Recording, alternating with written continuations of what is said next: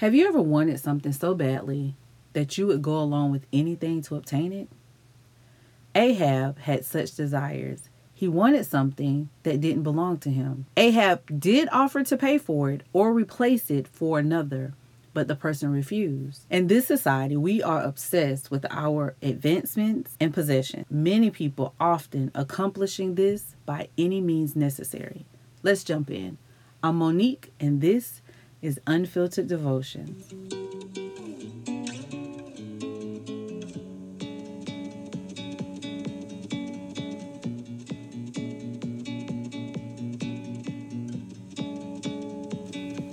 Today we'll be reading 1 King chapter 21 verses 7 through 10. It reads, And Jezebel his wife said unto him, Dost thou now govern the kingdom of Israel? Arise and eat bread, and let thy heart be merry. I will give thee thy vineyard of Naboth the Jezreelite. So she wrote letters in Ahab's name, and sealed them with his seal, and sent the letters unto the elders and the noble that were in his city, dwelling with Naboth. She wrote in the letters, saying, Proclaim a fast, and set Naboth on high among the people, and set 2 men, sons of Belial, before him, to bear witness against him, saying, Thou doest blaspheme God and the king, and carry him out and stone him, that he may die. Let's look closer in verse 7. And Jezebel his wife said unto him, Doeth thou now govern the kingdom of Israel? Arise and eat bread, and let thy heart be merry. I will give thee the vineyard of Naboth the Jezreelite. In these verses, we will get a glimpse of Ahab and Jezebel's marriage. So, in the previous verses, it talks about how Ahab approached Naboth to purchase his land, and he refused. Please feel free to go back and read previous scriptures so that this can be in context. Ahab returns home upset. Jezebel asks him, Are you not the king of Israel? This is my interpretation. Then she instructs him to get up, eat something, and to cheer up. She declares that she will get the vineyard for him. Many people will not say this, but God has been dealing with me regarding me. Most women today possess this type of control over their husbands or desire to control. Ahab and men like him, passive men, are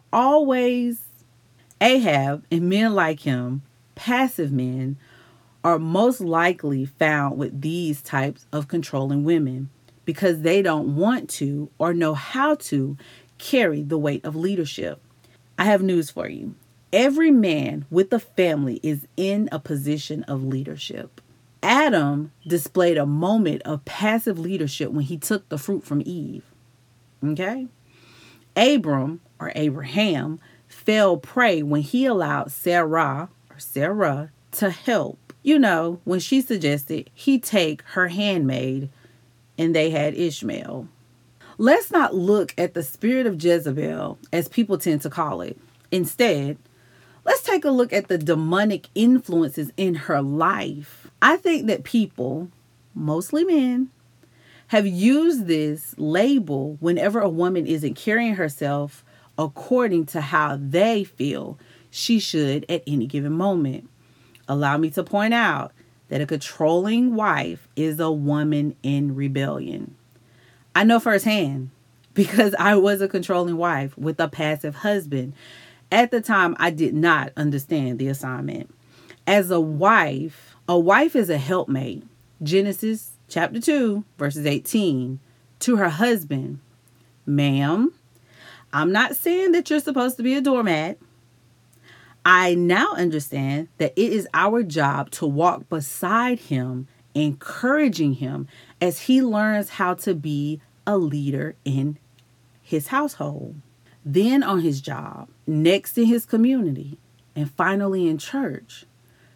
I understand now that if a man can't lead his household, he can't lead in areas in his local church. Y'all better go read Timothy.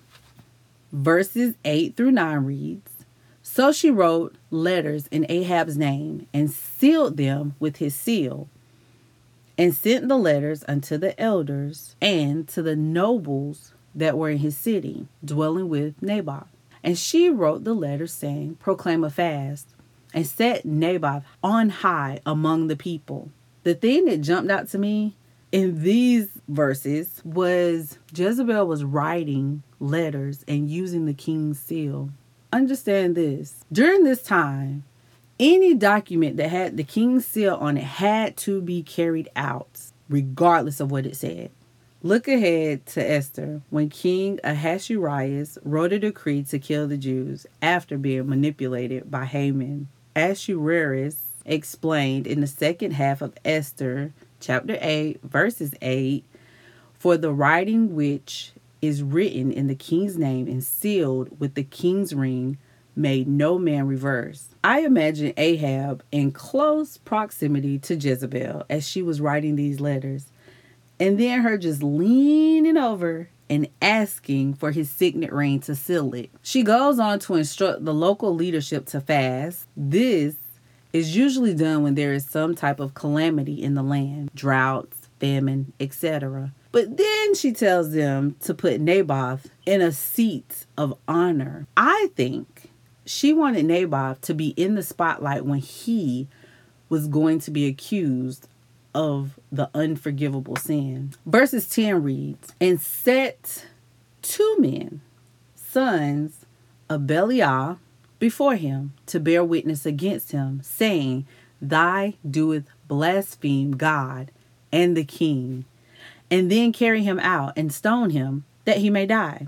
Jezebel had 2 men accuse Naboth of blasphemy of God and Ahab. This woman has no respect for God. She doesn't even worship God. She was a pagan queen, but she used the laws of the land to have a man murdered. Look at how she manipulated the entire city by having 2 men giving false statements in order to have Naboth stoned to death. This brings us to the next characteristic of Jezebel. She was a murderer. Now take a moment. I ask you, how many have you murdered?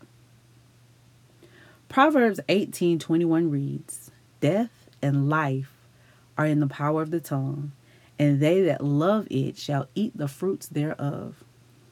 Naboth's situation is a perfect example. I mean, his death came about because of 2 individuals' lying tongues. Let that marinate. Our words are like Plan B pills to people's hopes and dreams. Because we can't fully comprehend the move of God in our own life, we have a habit of speaking negatively when someone comes along excited and nervous about new opportunities, desires, and hopes in God. Example, I told someone that I had a desire to move to another country because I want to be immersed in a different culture. And all that individual could do was list off all the bad things that could possibly happen in that situation. And then when they were done with this exorbitant list, their suggestion was, how about you just visit? It's not as dangerous if you visit. Why put yourself in that much danger when you don't have to? I learned that day, everybody is not meant to know your dreams, assignments, or hopes. Some have ill will, ill intentions, and others just aren't visionaries. And we all fall into these categories from time to time. So be careful that our mouths are not murderous instruments, aborting the dreams, the hopes, and the desires that God has put in somebody else's heart for their purpose, for their calling, for their mission that He has divinely designed for them.